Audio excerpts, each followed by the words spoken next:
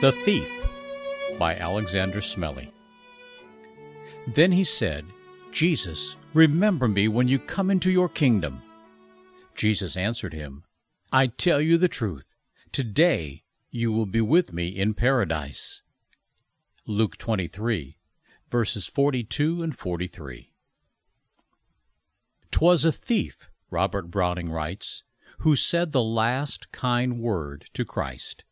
In the morning, the thief was out of Christ, far from God and far from righteousness, the helpless captive of sin, the child of despair and death. At noon, the thief was in Christ, remembered graciously by the Savior of the lost, redeemed with an everlasting redemption, endowed with the new heart, and freely and perfectly justified. In the evening, the thief was with Christ, gazing on the glories of paradise, safe at home with his good shepherd and adorable Redeemer. What a crowded and memorable day this was in his history! So much was pressed into these few hours.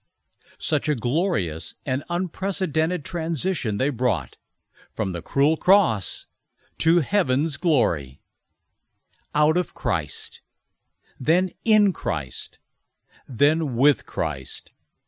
Nature, then grace, then glory.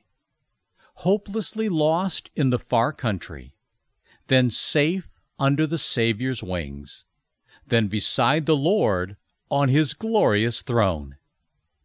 Are these the three stages in my spiritual biography? I know the first only too well. Am I growing more and more familiar with the second? Is it my joy to look forward to the third? I ask not the favor given to Paul, Copernicus said. I seek not the grace bestowed upon Peter, but I beg the mercy granted to the thief on the cross.